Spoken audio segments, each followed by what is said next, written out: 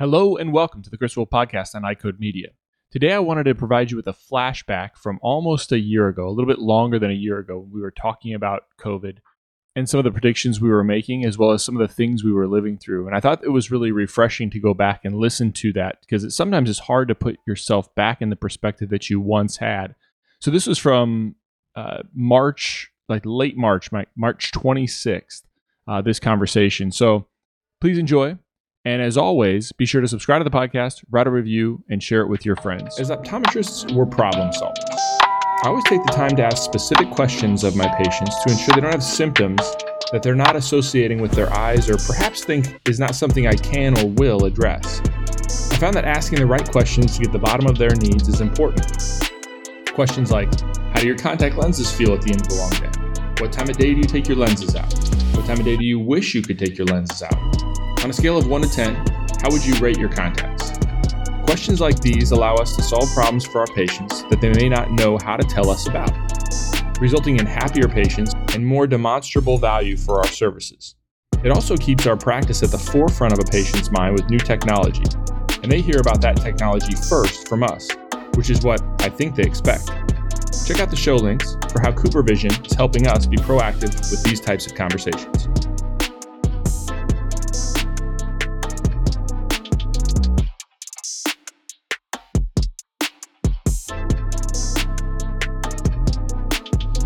You know, one of the reasons that I wanted you guys to come on today was because I see a lot of this is I know people have said this is just insane what's going on right now. And I know we've all discussed this before, but I'm seeing people who on these chat groups and email chains who have these really wildly successful practices that are laying people off. I mean, they go from 1 week being totally normal. Even then they go through a week of kind of ramping down, following CDC recommendations. Not even necessarily a week. Really, we got those recommendations, I believe, on Tuesday or Wednesday. Yeah. Yep. It was Tuesday night, right before the AOA Tuesday conference. Night. And then now all of a sudden they're laying people off en masse. I mean, it's just like, it's this stuff that I've just never seen before, and I just can't wrap my mind around it. So I'll just open it up there and leave it, see what you guys want to talk about. Yeah, I think it has been crazy, because Thursday you start seeing people say, okay, we're going to follow CDC guidelines. We're going to cut back. It's going to be emergency care. And then Friday, the same person's like, we're laying everybody off on Monday. And yeah, I think it comes down to people. I mean, I don't know if you guys have experienced this with your staff, but when we started talking about this, we had staff members that were like, hey, we understand what's going on. We want there to be a clinic to come back to work at when we get done, when this all changes. So, we trust you. That's why we like working here.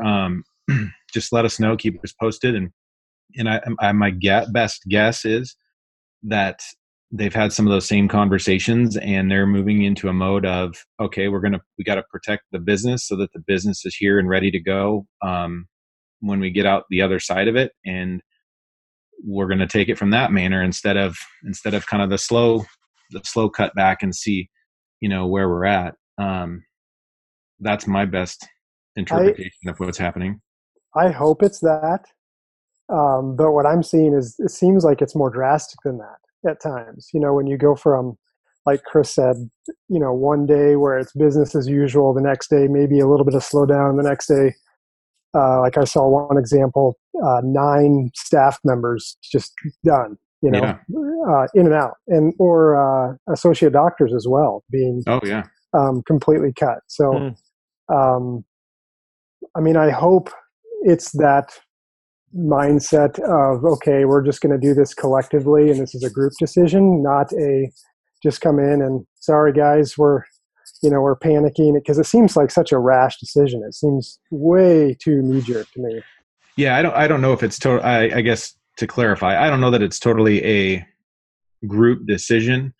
Outside of the owner has been having conversations and has somehow gotten themselves comfortable with the idea that people are understanding and and then making the rash decision. I agree. I don't think it necessarily is a group decision that's taking place for sure.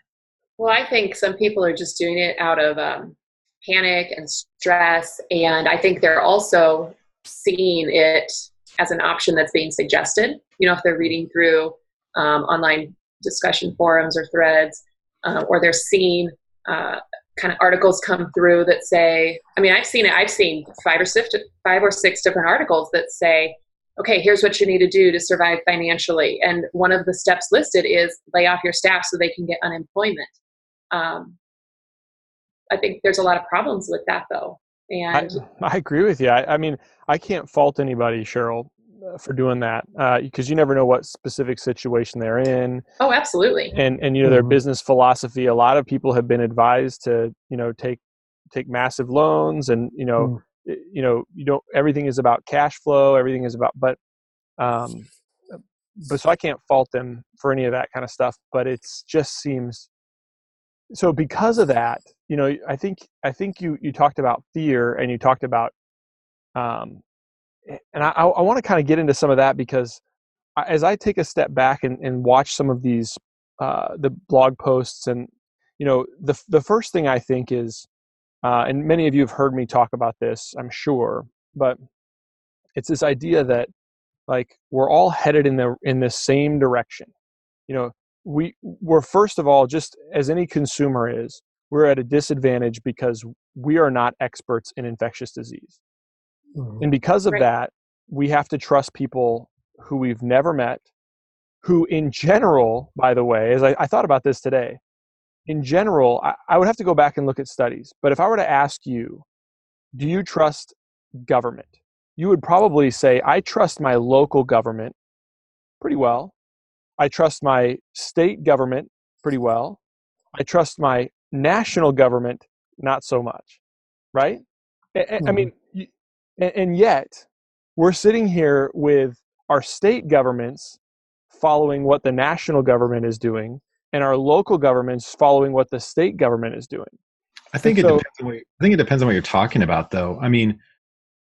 I don't trust our local government to have any kind of handle on epidemiology or disease. The CDC, and that's what I think there's a fault in this idea of, like, government. There are certain things that government does have a purpose for, and one of those sure as heck better be epidemiology, disease, those kind of things. Because my city isn't going to know anything about that. My state is going to. Correct. And I'm not making a point that we would trust our cities or our states to know those things. My global point is that we tend, as a culture, we tend not to trust the federal government very well. If you look at, like, and this isn't a trust question, but if you look at the approval rating of the president, the approval rating of Congress, for example, sure. It is consistently, 40s is best, is high right now. 30s and 20s is what I've seen in the past. So I guess my point is, I'm not saying we don't trust the CDC. It's just like all of a sudden people are making these decisions where we have a disease that we've known about for 3 months. I can read opinions about multiple different infectious disease experts that think multiple different things. Yeah. And we have literally taken and again, I want to talk about this, and I'll say this clearly, is that I am not following CDC recommendations, which we'll talk about. I'm not advocating for that. I'm also not saying that we shouldn't trust the CDC or I'm some conspiracy theorist. And I'm not saying that,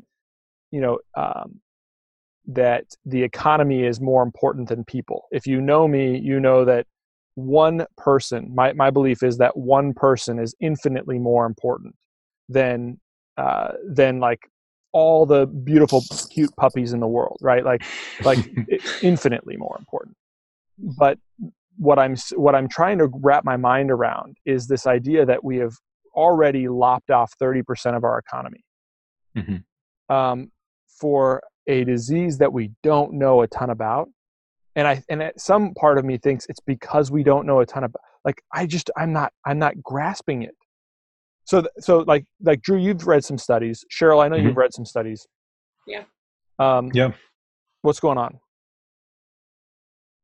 So first of all, I would just like to comment on, you talk about trust of the government. Think about the general public and where does their trust lie?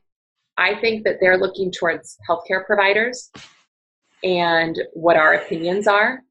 And so I do think it's really important for the healthcare community in general, whether it is optometry or chiropractic care or dentistry or fill in the blank. I think it's really important for the healthcare community in general to show that we are taking this seriously, because a lot of them are trying to figure things out, trying to follow the lead of somebody. And who are they going to believe? They're going to believe a doctor that they have a relationship with, that they already trust their opinion of. So that I just kind of want to throw that out there, kind of going back to what you were just talking about. But with regards to current studies, so I think I probably, I know through my discussions with you, Chris, that I've been thinking about this longer than you have. Before the call, I actually just went back on my Amazon order history to kind of track my thought process. And I think it was when the AOA First Look email came through that first reported conjunctivitis in patients with coronavirus. And I looked back at that was February 6th, or maybe February 5th, something like that. It was February 6th when I first ordered extra gloves and put up extra sanitization units in my office. So, I've been watching this really closely since that time period. For those of you who know my husband, Tom, he works in business, and one of the things that he does is he measures a lot of metrics throughout different cities and stats. And so I just have conversations with him all the time about the stats. And to me, it's been quite obvious that if the whole nation didn't take really great measures, that we were going to look just like China. And then it goes to Europe, and you see what's happening in Europe. If we don't take measures, we're going to look just like Europe. And so I'm super frustrated that so many people here in the United States are still acting like this is no big deal. It really breaks my heart when I see all these kids on the beaches in Florida not taking this seriously. And that's why this is going to be such a big problem here. That's why we're going to look like Italy and not like South Korea.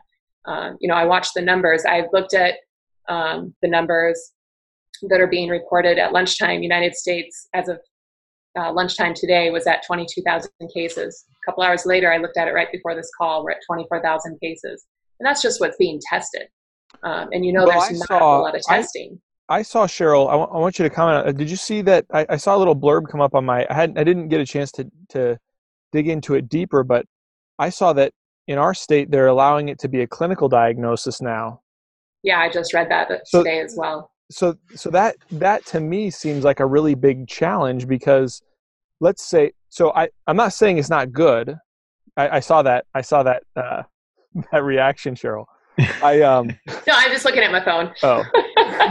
I'm not saying it's not good. It just confounds the issue. Like, we now have this disease that is so bad that nobody can get it, except that we don't really know what its mortality rate. And I'm not saying that we do know, but what's going to happen when we now have the ability to make a clinical diagnosis as opposed to a laboratory diagnosis? We're going to see that ramp up.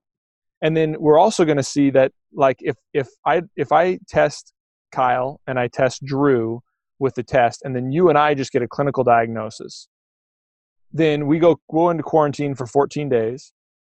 We all four come out, and I think, oh, great, I'm fine. I got herd immunity. Now I can provide herd immunity, and everything's great. My family's going to be protected. But how do I know I actually had it? Right. You can't know. Don't.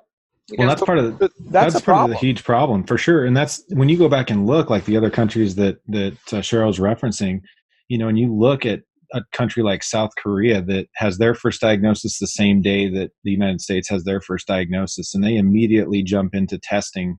What was it? I don't remember the exact number, but I mean, they were doing thousands of tests a day. They were doing 20,000 tests a day to get an idea of what was being impacted from the start. Mm-hmm. And have been talking about with people too, like you just said, we don't know what the mortality rate is because we have no idea how many people here actually are, and I'm taking it serious. This isn't to say not to take it seriously, but we don't know if that top number is that there's already 70,000 people that have been that have it, or 100,000 people, because we aren't testing and getting data that gives us strong information. Well, Drew, your mortality rate is going to be closely linked to the availability of healthcare. So if you look at the numbers, I'm looking at them right now.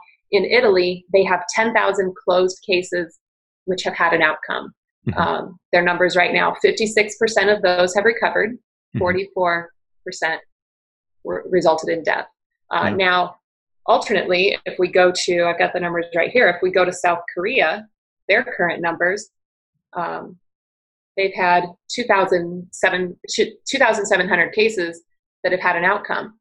96% of those recovered, 4% resulted in death. Right. So part of that is skewed because since they did such mass testing, they've tested people who were not symptomatic. Mm-hmm. But part of that's because Italy's healthcare system is crumbling. Right. Totally. Well, the other part is that their culture is different. You know, we shake hands, they kiss cheeks. They're a lot older. Right? From what I've read, they're the oldest nation.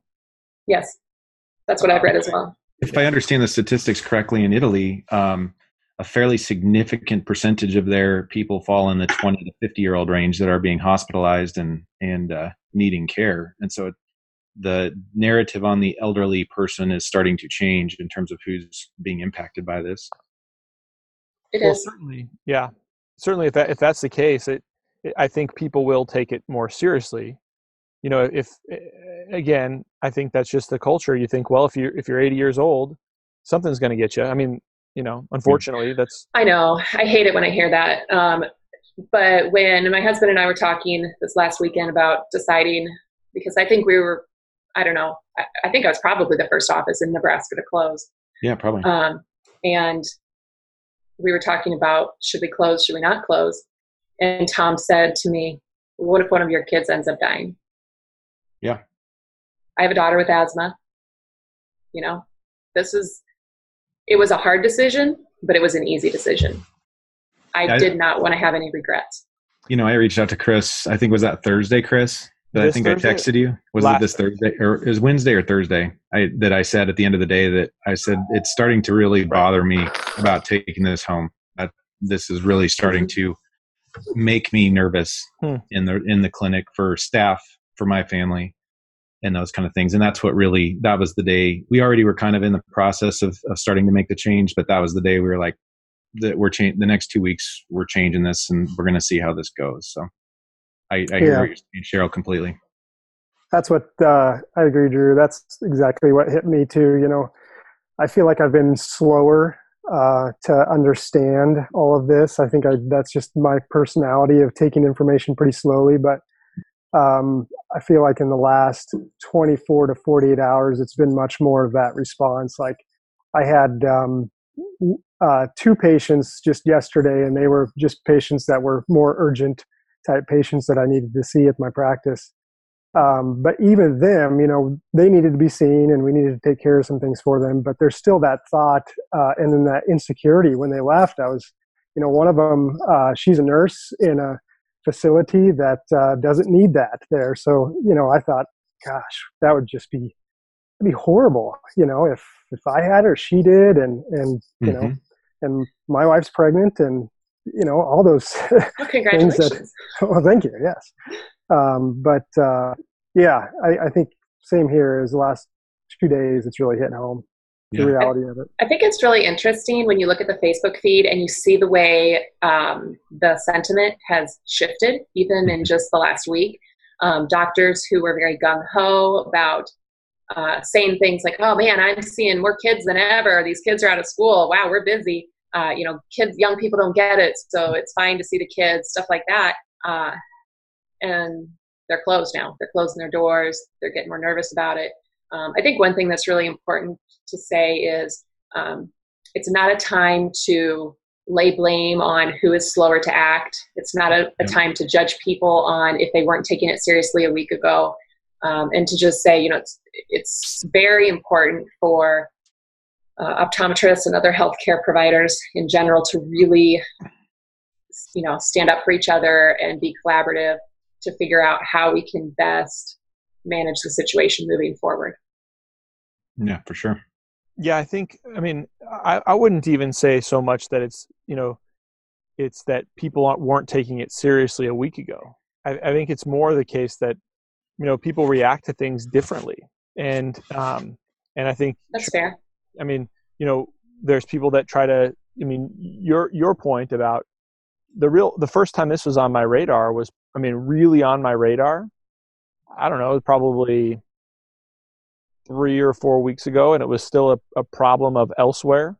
We didn't have much to know about it, and I saw it kind of come up. I can't say, but when it was really on my radar, maybe right before, so probably 2 weeks ago, where I started thinking, yeah, this is probably going to be a problem. Well, you've had a lot more time to process this than I have, or that anybody else has. I'm not defending myself. I'm just saying that anybody else, than most people have. You are certainly on the forefront of this within our profession. Let me interject you there to go back to what you're saying at the beginning, where Cheryl, where you said that we need to be an example, and healthcare providers need to help spread that message. And I would extend that back to that's what you did. I was paying attention last week and the week before, but really kind of funny was then I saw your message on Odie's on Facebook randomly in a group saying I'm closing my office, and I texted Chris right at that point in time. And I texted you first, and then I texted Chris. Was like, "Do you see Cheryl's closing?" And he's like, "I'm talking to her on the phone right now." And then we got a chance to talk. And so that also leadership to help bring it to the forefront, because it's something. I was like Chris too. This could become something, but I don't know what, and kind of slower to make a decision. So I would tell you, my husband and I would talk about this a lot here in the house. And what's had me really nervous about this virus the whole time is the incubation period. Right. We as a society are not used to something having such a long incubation period. And so,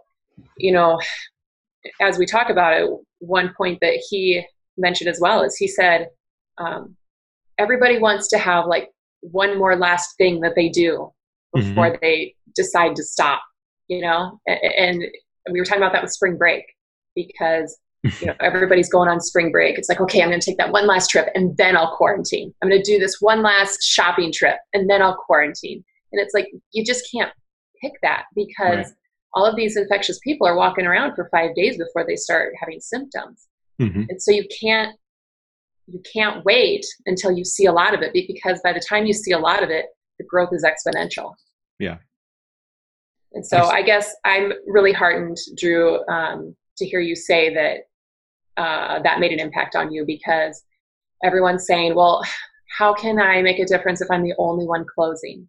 Well, I guess I was the only one closing on Monday, but I guess maybe I did make a little bit of a difference. I would definitely say you did. That was well worth it. If it pushes the rest of us that can do it to make a decision. So, I thank you for that. And then, I don't know, Chris had wanted me to kind of bring up the UK study projections. It's been a few days now, so I don't remember all of the specifics of it, but have you guys had a chance to kind of read through that and just kind of see what that was talking about, kind of how this could look on a grand scale? And it is alarmist. So there's a lot of factors. This is a pandemic, Drew. I think that it is a little alarming. I think the whole situation is alarmist. Sure. It's alarmist from the standpoint of, I think there are some other factors, because it's running basically off of pure numbers, where there are a lot of assumptions of diseases we already know. And right.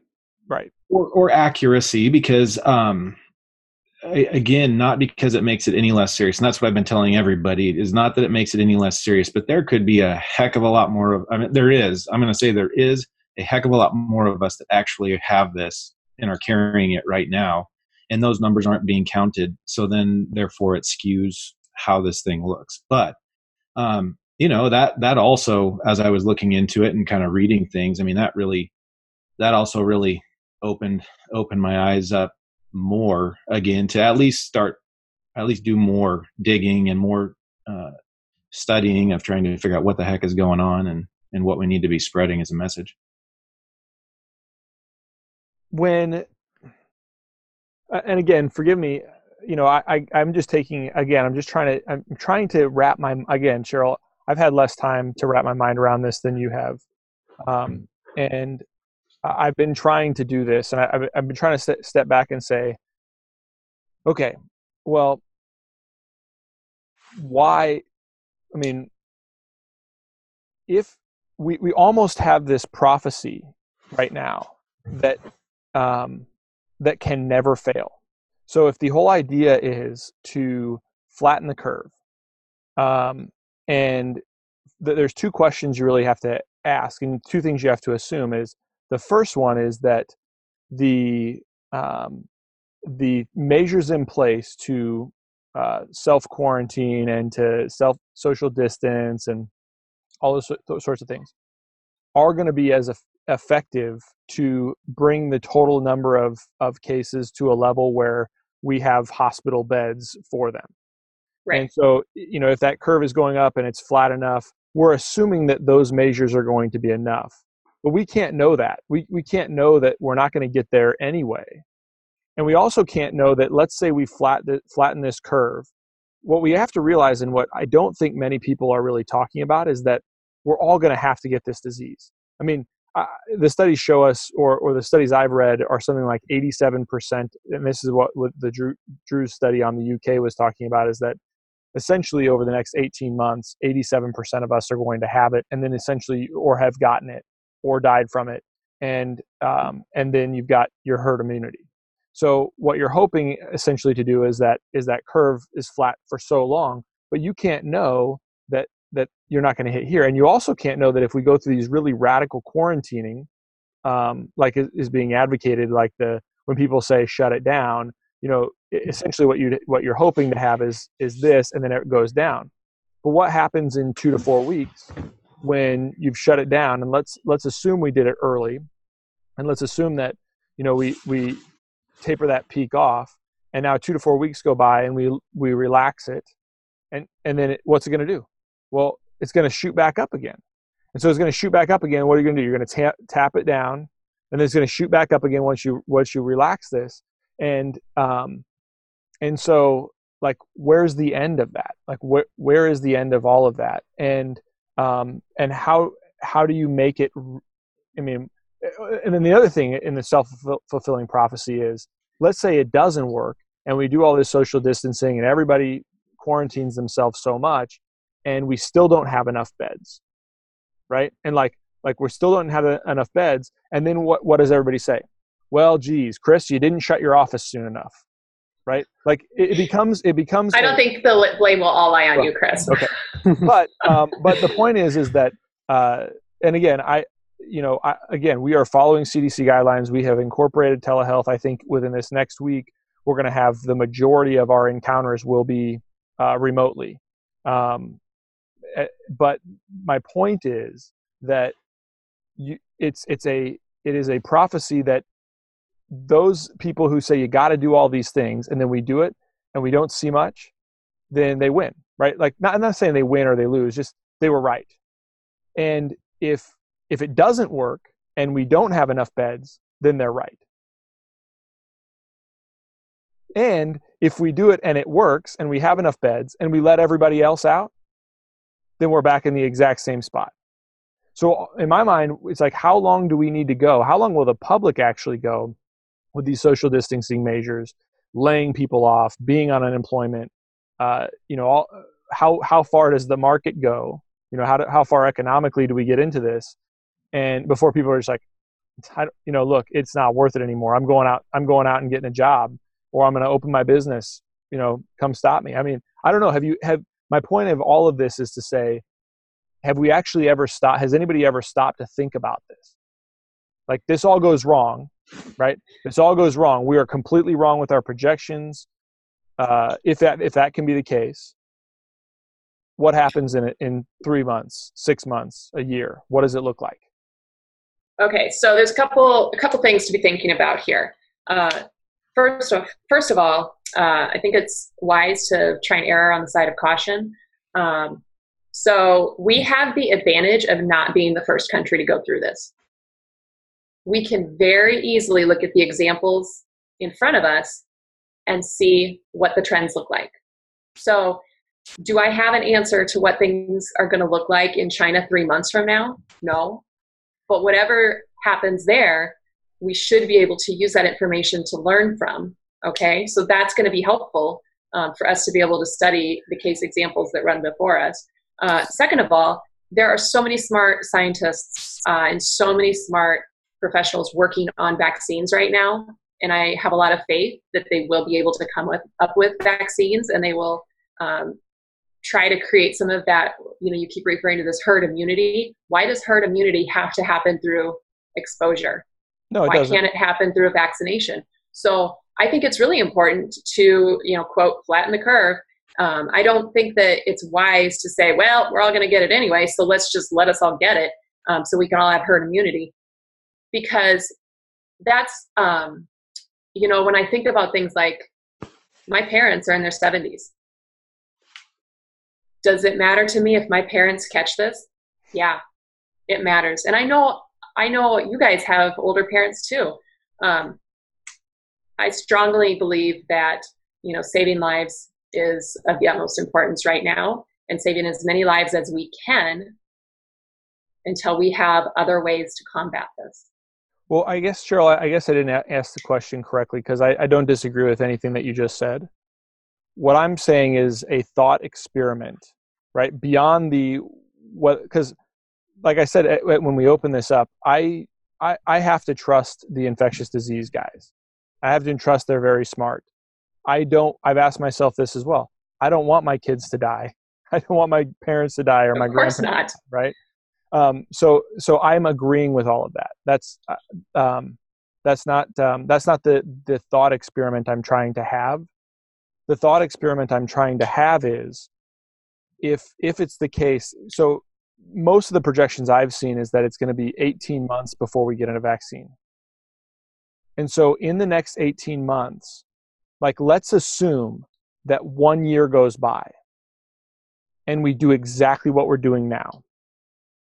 And it was, and we were able to bend the curve down, but we were only able to bend it down so far. And then we still wind up with these, you squash it and then you let it back into the community, and then you squash it and you wind up with these people that die.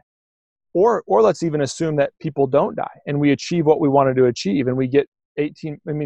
First question is probably, where's the end point in that? And second question is, let's say we achieve it.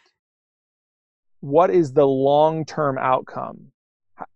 Is there a potential that the economy is so fractured that so many people for so long wind up dying, or that we can't help other people do the things we were helping them because we don't have the resources for it, because we were so intent on this one thing? So let's say that we can squash it down to a level of 4,000 people die from it in the United States. And yet in a year, we have, 1 million people dying because we don't have the resources for medications or for other, whatever the next thing is, from heart disease or diabetes or, you name it. So I guess that's what I'm trying to have the thought experiment about, is we are severely damaging our ability to care for people. So could it be the case that we're severely damaging our ability to care for the people in a year in order to get around this disease? Well, I think there's definitely going to be repercussions that we will see unfold. I was talking to my brother about this, and he asked me if I thought it was going to be like the Great Depression all over again. And I said, even if it gets to that point economically, I don't believe it would last as long as the Great Depression did, because the world just moves faster now. And so I think whatever happens economically, we will bounce back from fast, because things now are just, always happening at lightning speed. So I have a lot of faith that, humans are very adaptable creatures. And I think there's going to be a lot of innovation and creativity that sparks from all of this change and all this uncertainty. And I think that we will see some really surprising things come out of this that allow us to persevere. I think I agree with, the answer is nobody knows. We've never faced something like this with a time period of technology, economies built the way economies are built currently. I mean, we haven't. There, I think I saw somebody say the last time something like this was the Spanish flu. I mean, that right. There was, compare what was going on then versus what's going on now.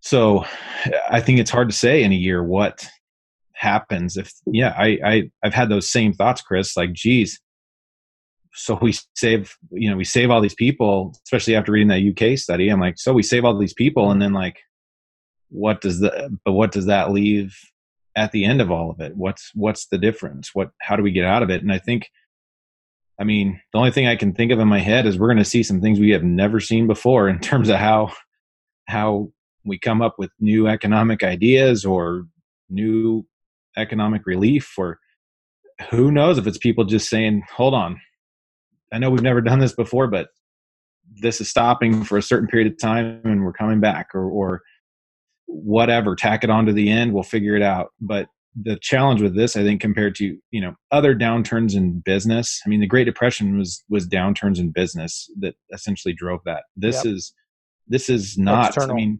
The crazy thing about this for everybody is a lot of these small businesses, ourselves included, like, that's what I was talking to my banker about deferring loans he's a good friend of mine and we talk numbers a lot. And he's like, geez, you guys are cranking along, and then I'm like, yeah, but next week we're not, and he's like, I know, that's crazy. Like, so this is different, and it's going to take different ideas by economic leaders, by banks, because they're tied into it. Everybody is. They can't fill us with a new optometrist taking our spot in the strip mall. They can't go find a new restaurant to come into the restaurant spot that had to close down. They can't evict you. No, it's just their better money. Their better money is writing it out, hoping we can open back up and getting going. It's not scraping money right away and making profit, and then we're going to go find another optometrist to come into this spot. So there's no answer. It's different. It's just completely different. I think it's really good too to maybe put a little shout out to the AOA for having optometrists included in that bill that was passed for the telemedicine. Mm-hmm. And I think that we need to make sure that optometrists have the resources that they need to do that, because I think that's going to be what helps different clinics ride this out a little bit longer. For sure. And I think too, it's going to be really interesting to see what type of telemedicine opportunities continue after this is over, and how many clinics continue to use telemedicine to help provide care to their patients. So I think that's kind of the adaptability. Neither of you answered my question, by the way. What was your question, Nobody Chris? wants to participate in the thought experiment that I'm offering. But that's okay. We can move on. Okay. So maybe if I say this, Chris, I do think that there will be second waves and third waves and whatever. And I think each of them will be smaller. And I think that we will know more about that from what happens in China and Europe as they go through their, second and third waves. Does that answer your question? Well, what I'm trying to have is what's called a pre-mortem. And a pre-mortem says when everybody is focused on moving one direction in a boardroom or as experts, and everybody's saying it doesn't behoove me to be the naysayer in that group. It doesn't behoove anybody who is disagreeing with the main group of being in that group. So if we were on a board together, and you all have, I think you've all been on the NOA board with with me or without me, and if you can see exactly, think about the board. It moves in a direction. Once a couple people maybe speak up, then pretty soon everybody's moving in the same direction. Yeah. So what I'm trying to do here is I see everybody moving in this same direction. And again, I don't know enough to not move in that direction. What I'm trying to say is that's the direction we all think is the best direction. But what if it isn't the best direction? What does what does everything look like in 1 year? Not whether or not it is the right direction. I'm not saying it isn't. I'm just saying let's stop Now, everybody tell me what went wrong in a year. Like, Mhm. tell me right now, in a year when we look back, what will have gone wrong with going that direction? Oh yeah, no, I get what you're asking, because I mean, if you read the UK study, and of course everybody, you feel like you got to give your disclaimers, because my thoughts of family members being sick, dying, those kind of things. We all agree with that. I'm going to keep moving in the direction that the herd's going. But if you read the study, I think the first this is very summarized synopsis was do nothing, treat it like the flu, except we don't have vaccinations. In the United States, we lose 4 million people in 3 months. It's run its course. Essentially, we've got somewhat of a herd immunity at that point in time. And we come out the other side of it in 3 months and figure out what's left, which, by the way, is I can't remember what the numbers were, but how many times the Civil War, how many times World War II, if people would be dying. Second option was, and that projection though was based on some assumptions. Oh, for sure. I mean, they're trying to use some data, assume data. Option 2 is try the self-distancing thing. So you can, in the United States alone, you can trim that in half. So we lose 2 million people. It peaks in 3 weeks, basically. And I think it was also 6 months or 3 months or something that essentially it probably infects everybody. We know what we're dealing with at the end and come out of it. So if you look at it from the whole, what you're bringing up about the economy, well, 3 to 6 months, we can figure that out and go from there. But we've lost 2 to 4 million people at that point in time in our country. And so then the third one is exactly what you're talking about. Separate, ride this wave for the next year till vaccinations come along. What's that do to our economy and being able to provide services for other people? And the question is, nobody knows. I mean, we don't. It crashes the economy as we know it. Certainly. I mean, there will have to, it'll either crush the economy. People are going to have, banks, people in charge are going to have to make unprecedented decisions of literally printing money, stringing things along, changing the concepts of how we have gone about business in our country for years. And I don't know what that looks like. That's not my world to deal with in terms of finances and international economics. But I think you're just trying to do your best to figure out what in your moral judgment allows you to keep going. And like you said, we're adaptable. So we'll have to figure it out at that point in time too. Kyle, yeah, it does change. Oh, go ahead, Kyle. Yeah, I think it's a tough. Part of me wants to figure out. I have that same impulse, Chris. Is like, I really want to just know what is it going to be? How long do I have to do this? How long do I have to strategize and plan? As well as what are we really? What in the end is going to suffer more? I think that's the question. Is it going to be people or the economy, or is it going to be both? Like, is there some strategy that we have? I think this is what you're saying, Chris. Is there some strategy that we're going to follow that is actually going to allow the most people to die and the most effect on the economy? Like that's what worries. And what we want to follow worries me. Yeah. The one that the one that you want to follow is the one that's going to have the least impact on humans without the impact on the economy. Yeah. Yeah. And we can't know. We can't know. But we can't know. And part of me, I saw Ben Sass. He had a good. He was speaking. I think it was before the bill passed, or when it was in the Senate for some of the cash that's getting plugged into the system, and he was just asking people to slow down, and I think that's really good advice. We kind of started off the conversation today about some of the knee-jerk reactions or some of the quick reactions. I shouldn't say knee-jerk because that's a little negative or maybe condemning, but some of the really quick reactions that people are taking, and I think it's good advice because this is something that none of us have ever faced.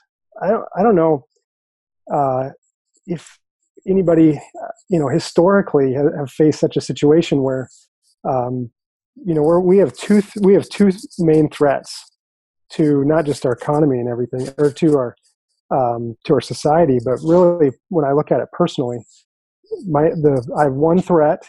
I have a health threat, right, to me and my family and my patients that I have to respond to, and I also have an economical threat. And so it's hard to, we just don't know. Like when you look at all these models, you can get overwhelmed with them all. I think the wisest thing to do is just, like I said, slow down. And that's when you get down to it, like we each have to decide, how do we lead our families? How do we lead our team, our business? How do we lead our patients?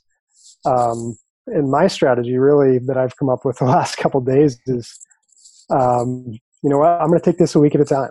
And I'm not going to take any projections that, whether it's doomsday or whether it's super, super great, optimistic, positive, hey, we got a new vaccine or anything like that. I've tried to slow down and read slow news, as Cal Newport calls it. Slow news is news that it actually has to be edited before it's published. And, like a podcast. Yeah. So that basically negates everything we're talking about. But yeah, it's just, we have to assess it day by day, and no more than week by week.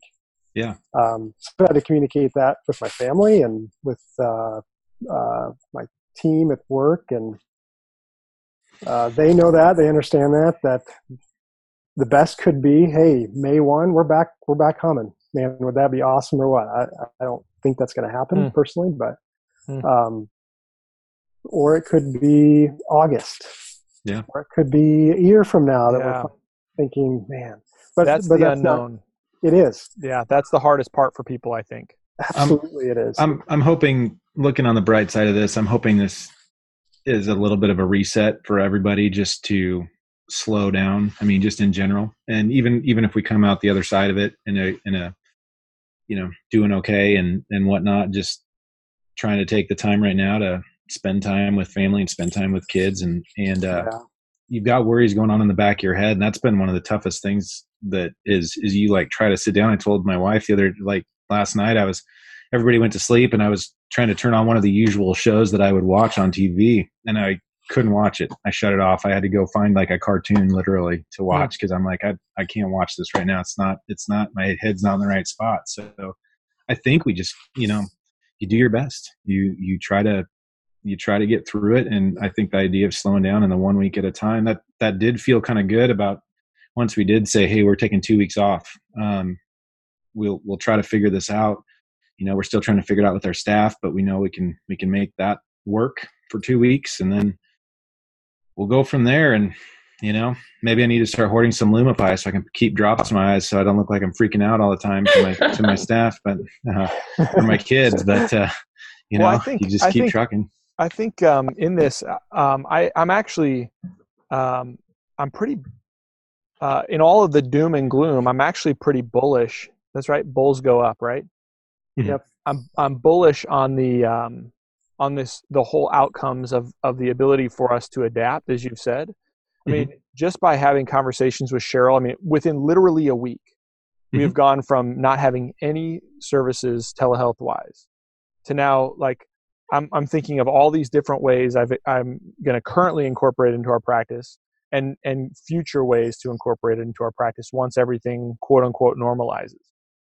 And so, like, I feel like all of you on the call, or all of you on the podcast tonight, I think I'm optimistic that will be the case. We'll get through all of this and we'll actually be stronger, just like anything.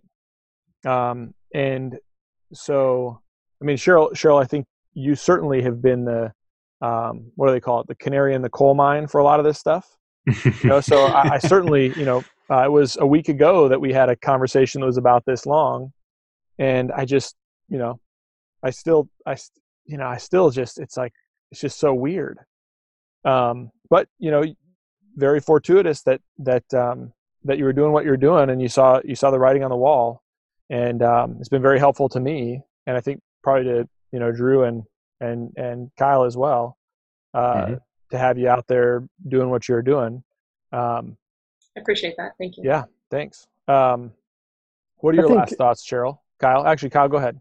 I was going to say that this, despite it all, as much as it is hard to see like the big pictures, hard to see what could be around the corner. Just like I said in an email recently to you guys, to you all, to the group, is that we have to maintain the mindset of our mission and our calling and our responsibility.